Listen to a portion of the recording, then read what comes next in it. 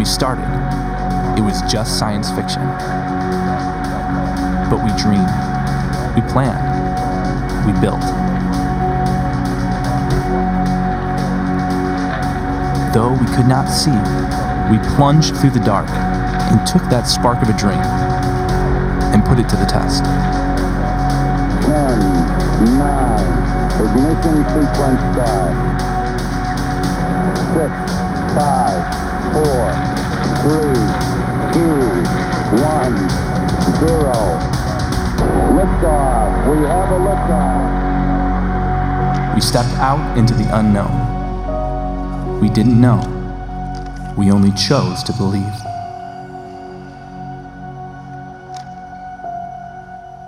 Hey, Cornerstone. How we doing?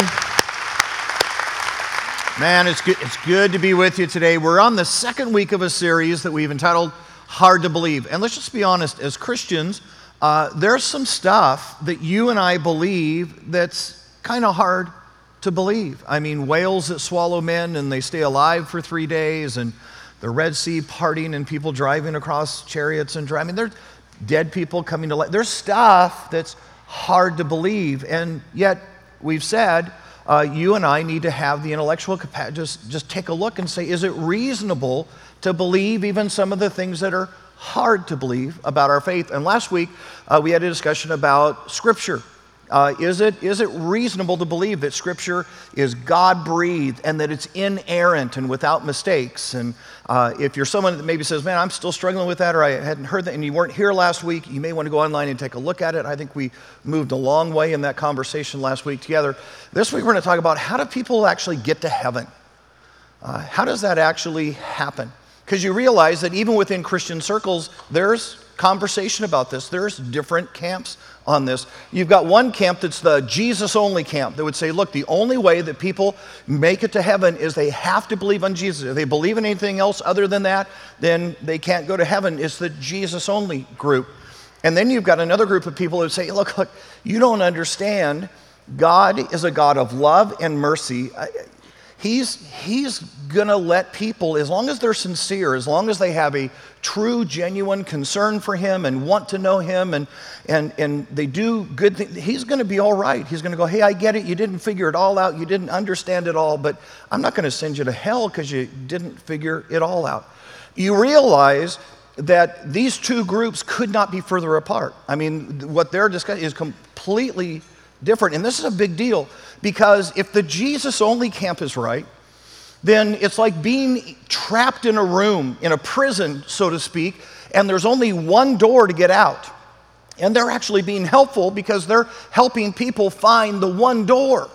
And if they don't do that, then they're actually leaving people trapped in prison, whether they realize it or not. But if the Jesus-only people are wrong, then all of a sudden you and I come across as being hyper-judgmental. I mean, how narrow-minded of us as Christians to sit there and say we are the only ones who have the right way, who understand this, and everybody else is mistaken and doing it the wrong way. And it has the ability for people to just go, I don't think I even want to have anything to do with Christianity because I don't think I want to be around a God who's that narrow, if they're wrong. You've got the people that say, no, look, God is understanding and it's okay. You know, it's kind of like a mountain. And as long as you're heading toward God, it doesn't matter specifically what you believe. You just have to kind of believe there is a God and be working in whatever way you are, whether that's through Hinduism or whatever, just to find, and God's going to get it. God's going to understand because God's a God of love and grace. If they're right, then suddenly Christianity becomes much more accommodating. We get to put our arms around others and say, hey, it's all right, and we may not see this eye to eye, but it's okay because we're all heading toward the same God and good for us. If they're wrong, then really, really good people are mistakenly going to hell. This couldn't be a bigger divide. This couldn't be a bigger rift in the conversation. And I'm going to suggest that the most untenable spot to be in is a position where you go, I haven't made up my mind, I don't know. Because if you try to play the card neutral, then what you're doing is you're allowing the Jesus-only people to tick a lot of people off and to make Christianity look really judgmental in our world, and you're not doing anything about it. Or There are people who are living really good lives, religious lives, but they're going to hell on your watch because you haven't figured out that there's only one way. So the one place you can't be is somewhere in the middle. And so you and I are just going to take the time today and go, look, I know some of this stuff is hard to believe and hard to, but what does the Bible actually say, and where do we land? How do we land on this particular topic? So grab your Bibles, go with me to Romans chapter 6. If you're not familiar, if you go to the back of your Bible and work to the left, you're going to find this passage, Romans chapter 6, verse 23. Here's my best guess. My best guess in the room is that nobody in this room is going to go, Lynn, look, I've never sinned. I've never done anything wrong. I've never broken any of the commandments. Me and Mother Teresa, we're perfect. We're good, and we got this thing. None of us is going to say that, right? All of us are going to go, no, Lynn, I have. There were moments, the neighbor drove up with the new car, and I went, dude, why does he get that car? And I coveted. There were moments that I was sitting with my girlfriends, and we were talking, and it kind of went gossipy, and I knew, something checked my heart in the moment because I had a really lascivious piece of information, and I went, no, I'm gonna share it. There was that moment I was in a fight, and it got to that heated moment of anger, and I knew exactly what to say to wound the other person, and in that moment, I intentionally chose to say those hurtful words so I could win the argument. And we'd all just go, look, I get it. I'm not pretending that I've never done anything wrong. I get it. The question is, what happened when I did the wrong thing? And here's where I think most of us miss the conversation, is that when you and I sinned, when we made that decision to do exactly what we knew we shouldn't do, we don't realize that in that moment something broke. Something was hemorrhaged when we made that decision. So here we go. It's Romans chapter 6, starting in verse 23. Here's what it says. You ready?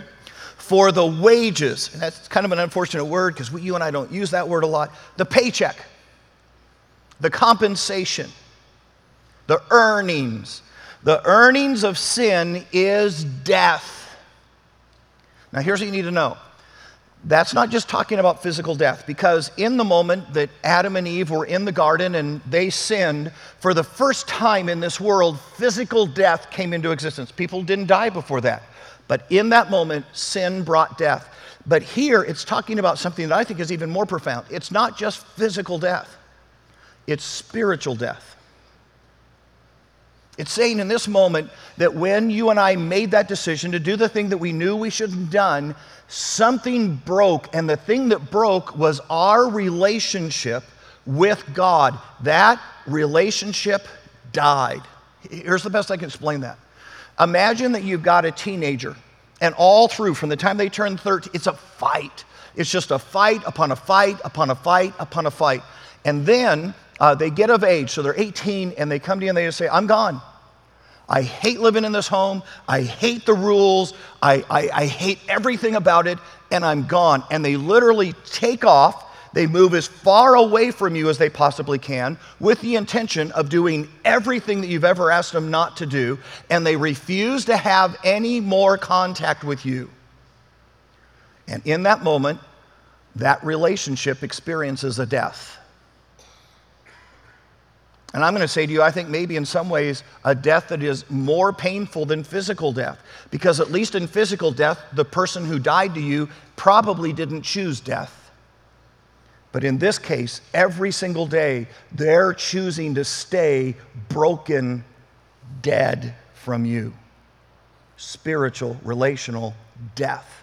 And Scripture says that in the moment you and I sinned, our lives hemorrhaged, and we died in the ability to have a relationship with God. And then it says, but the gift of God is eternal life in Jesus Christ our Lord. Maybe this helps in the conversation. Imagine for a moment that you've got a 16-year-old son. They just came of age, just started driving their car, and they come to you one evening and they say to you, hey, can I borrow the keys to the new car? Now, right there, the conversation's going the wrong direction, right? The keys to the new car. And you go, well, I'm not sure. And I go, no, here's the deal.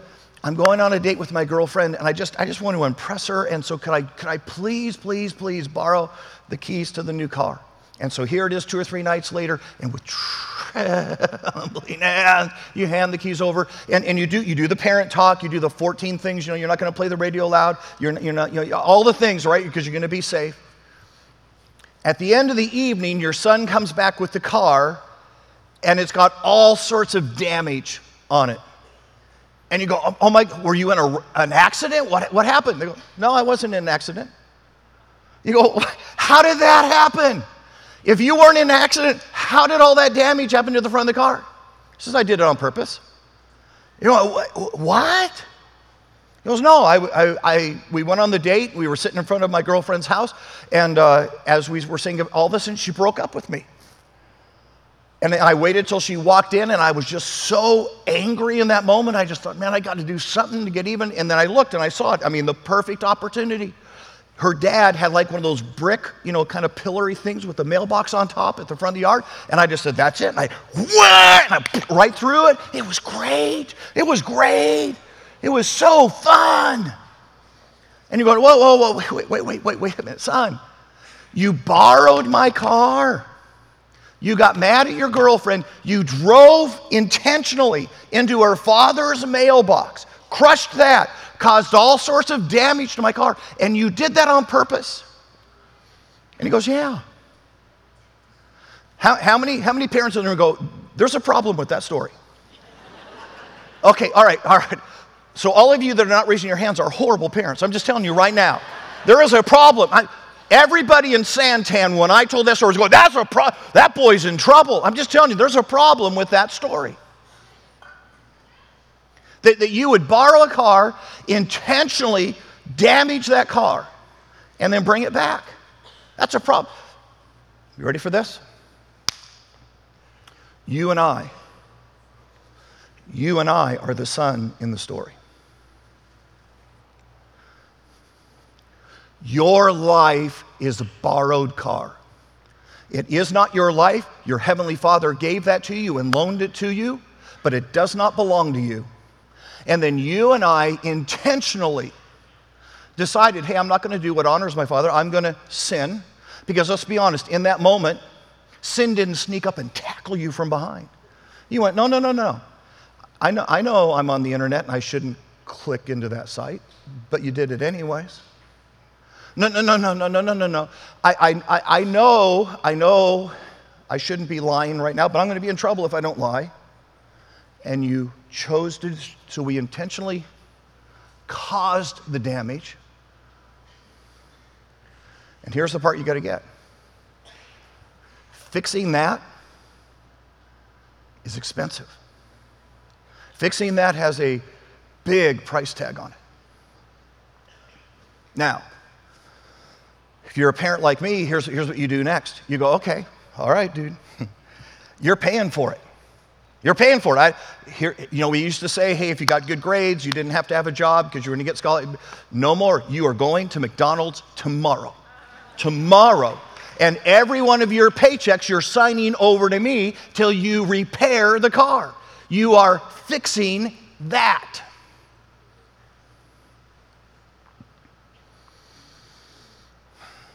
Grab your Bibles. Isaiah chapter 64. If you're not familiar with where that is, just go to the center of your Bible. Start working to the right. You're going to find this book of Isaiah. Isaiah chapter 64.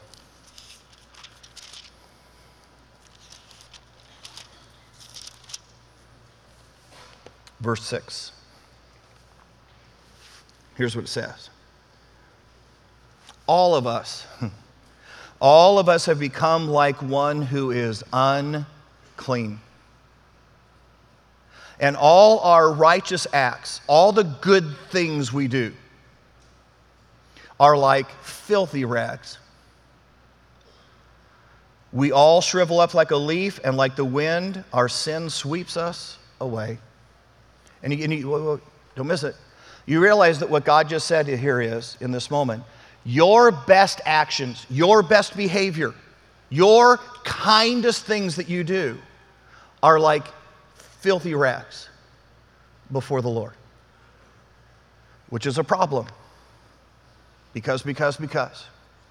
When you talk to your friends, when you talk to your neighbor, when you talk to your family members, and you say to them, hey, are you going to heaven? They go, well, sure, I'm going to heaven. Because I'm okay, it's not a trick question.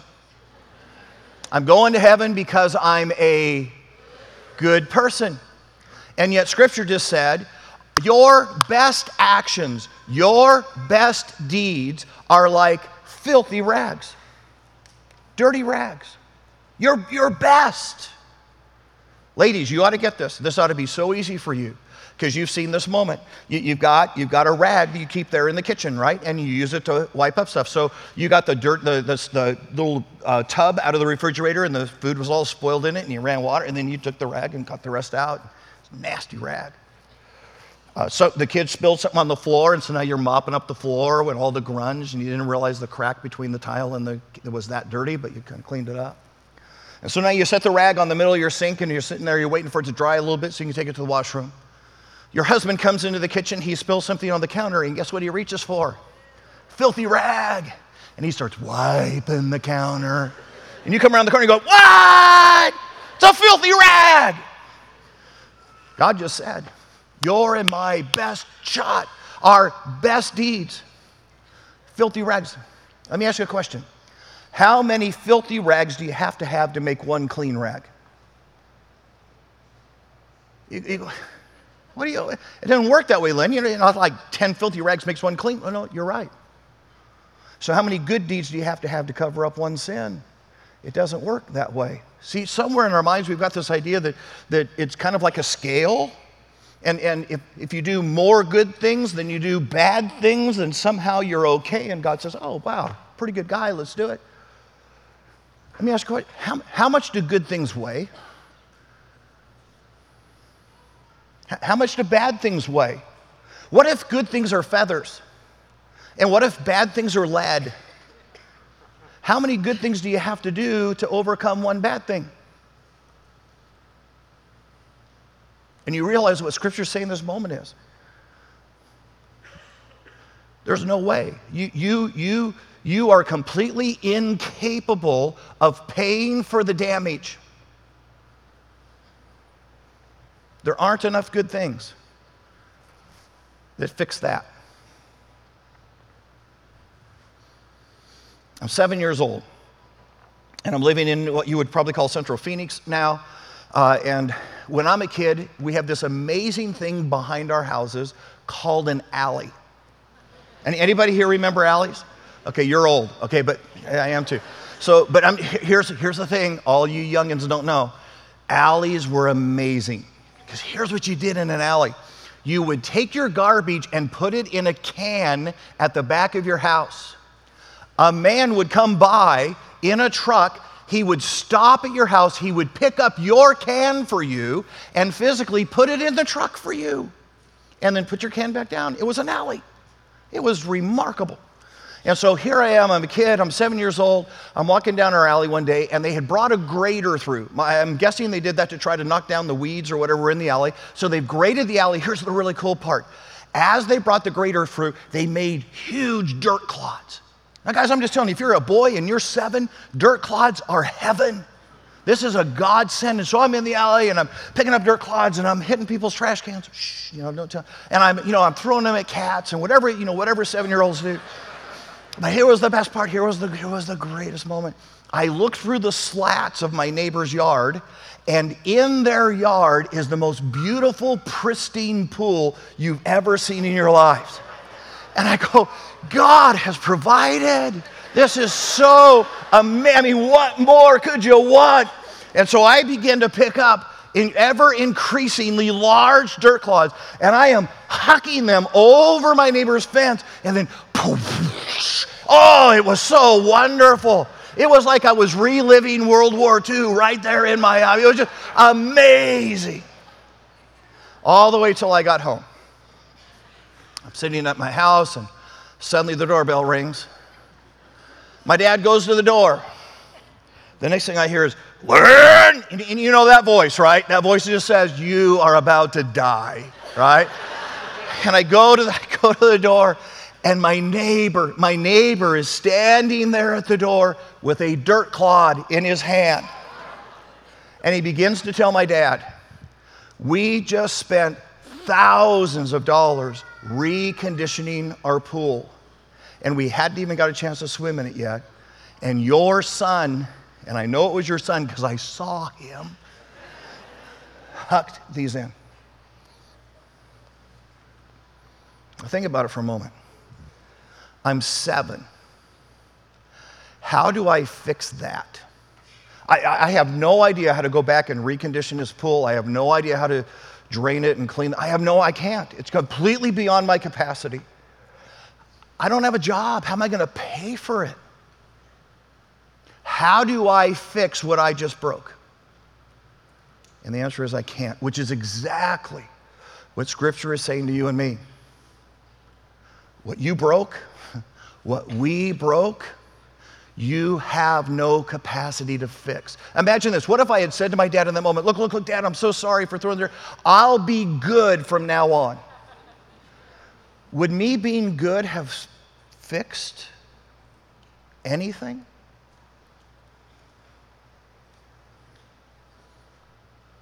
What do you do? What do you do if you're a dad? You're a mom. And now your kid's done something that is just beyond their ability to repair. There's nothing they can do. They can't be good enough. You could lock them in their room the rest of their lives. You could give them a new last name and disown them.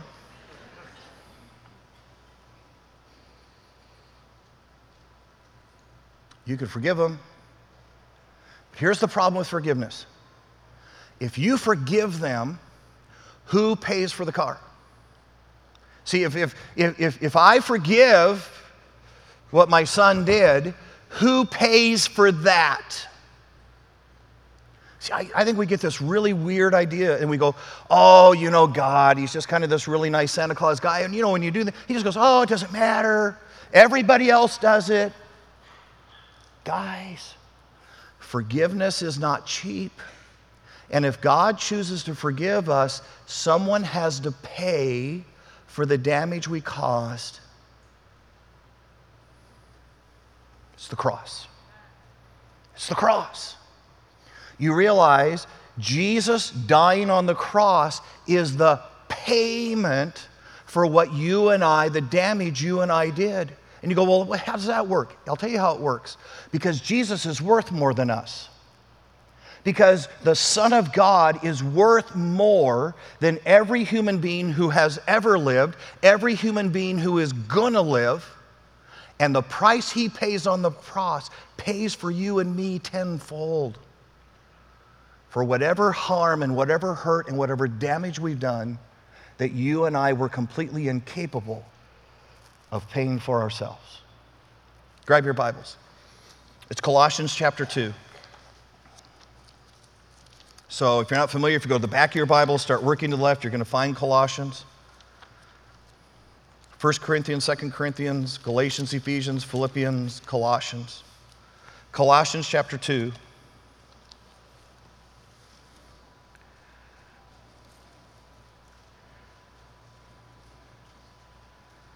It's Colossians chapter 2, starting in verse 13. Here's what it says about the cross. You ready? When you were dead. Same phrase. When you were dead in your sins and uncircumcision of your flesh, God made you alive. See, this wasn't a scale. This was life and death. He forgave us all our sins, having canceled the charge, the legal indebtedness that stood against us and condemned us. He has taken it away, you ready? Nailing it to the cross. Hey guys, think about this for a second. If people go to heaven being good, if you can be good enough for heaven, then explain to me the cross. Why would God be so cruel to say, hey, look, Jesus, look, here's the deal. People get to go to heaven if they're good. You know, if they go to church enough times, if they help enough little old ladies across the street, they get to go to heaven. But I was just thinking, going to the cross would be kind of fun, so let's try that. Why is the cross there if you and I can get there by simply being good people? The cross is there because you and I broke something that we could not possibly fix ourselves, and the only chance to repair the damage that we had done is if Jesus did it for us. Period. And guys, here's the deal. No other religion has a cross. Muslims don't have a cross. Buddhists don't have a cross. Hindus don't have a cross. Which means they are completely incapable of repairing what is broken. Guys, as a matter of fact, every man-made religion says to you and me, do our rules, do this set of things so you can be good enough for heaven. Man-made religion is always about doing.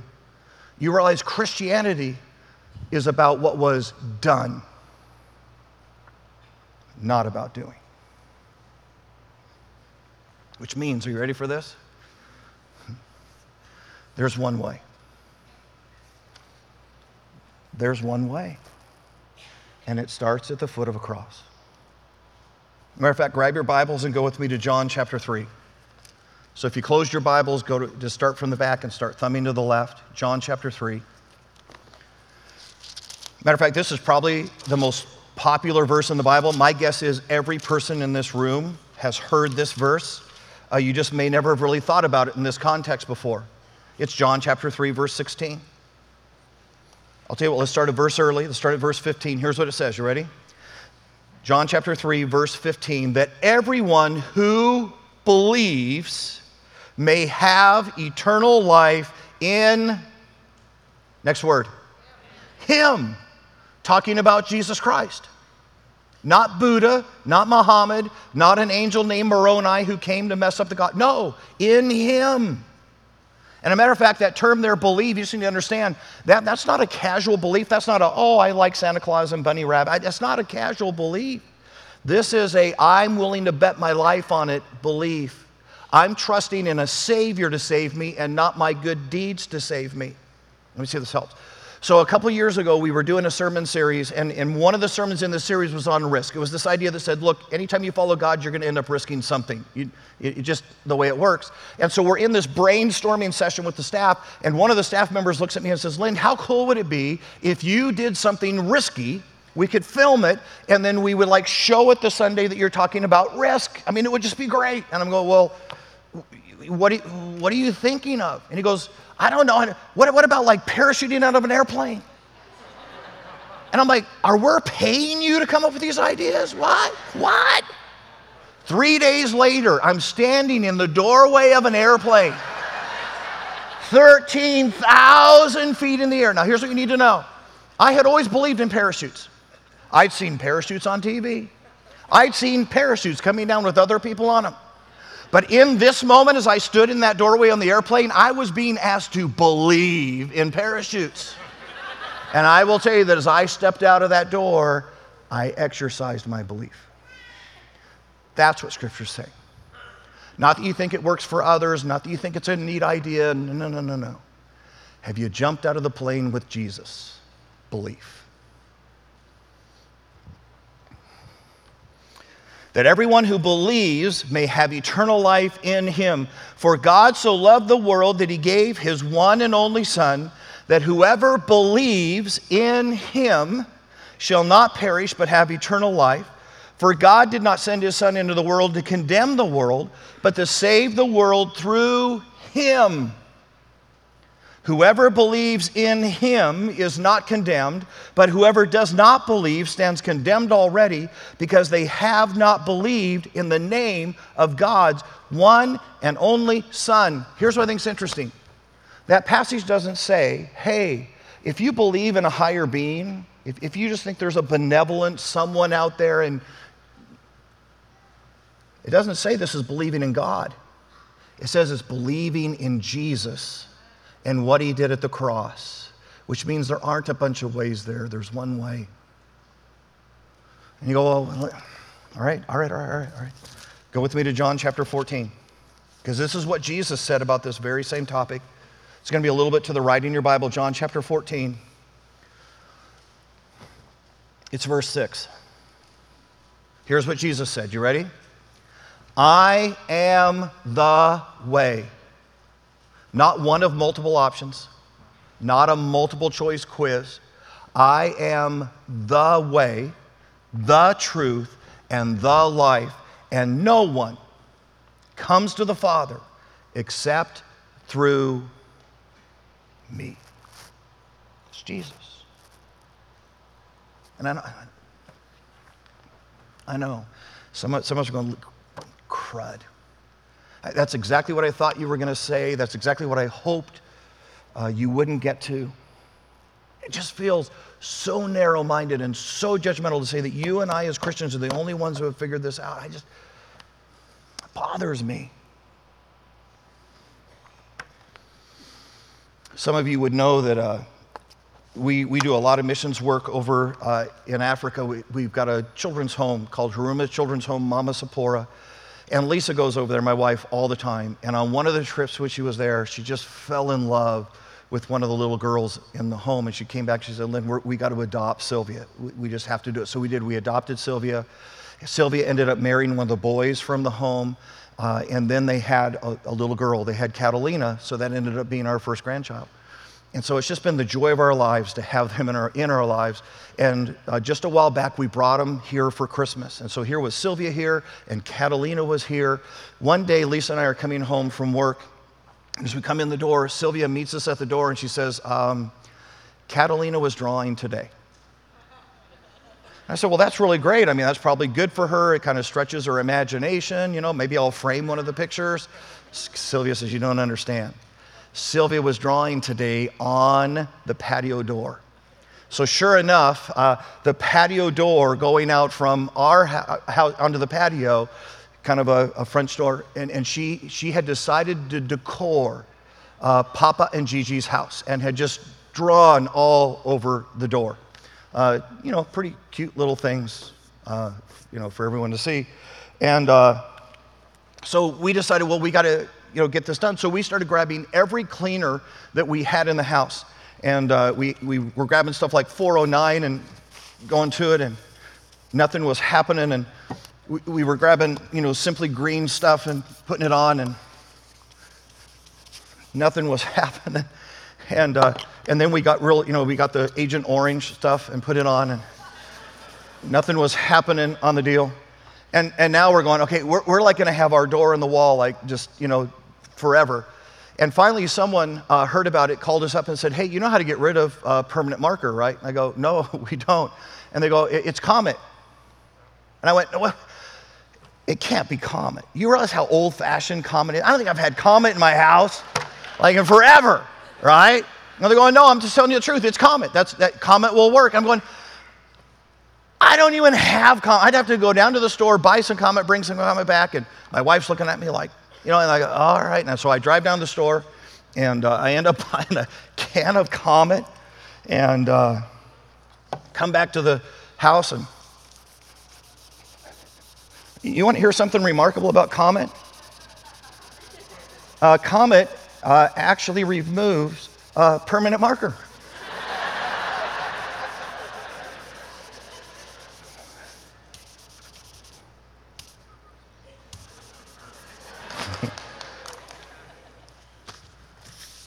Isn't that amazing?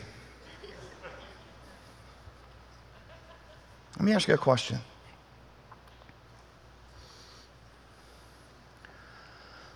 If I tell someone that there's only one thing that actually works, and it is the only thing that works, am I being judgmental or am I being helpful?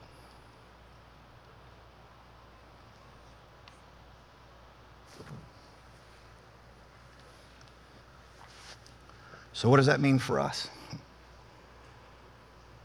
There are some of us in the room, you've got friends, and you've got neighbors, and you've got relatives, and their doors are messy. And there's one thing that works. It's Jesus.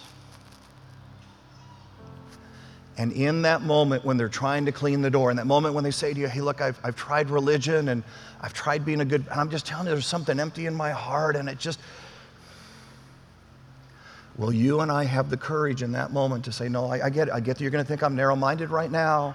I get that you're going to think that I'm a little arrogant for thinking I know this answer, but I'm just telling you, comment. Jesus takes permanent marker off. And will you and I have the courage? Will you and I right now steel our hearts to say, when that moment comes, I'll tell him. One way.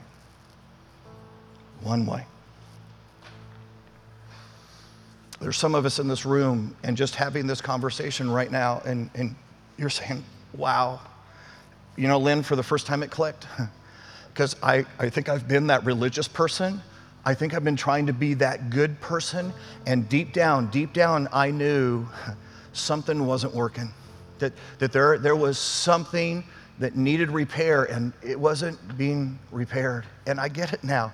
I've never actually believed. I've never jumped out of a plane with Jesus. I've never put my faith in him like that.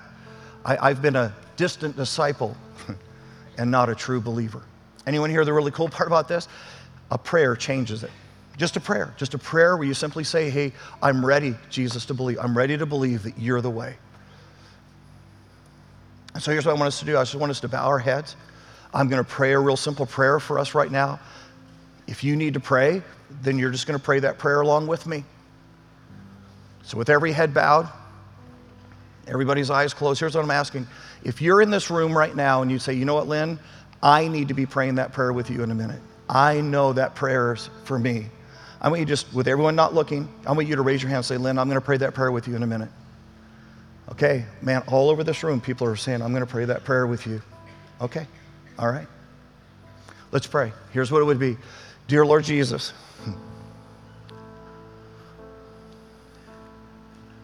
I get it.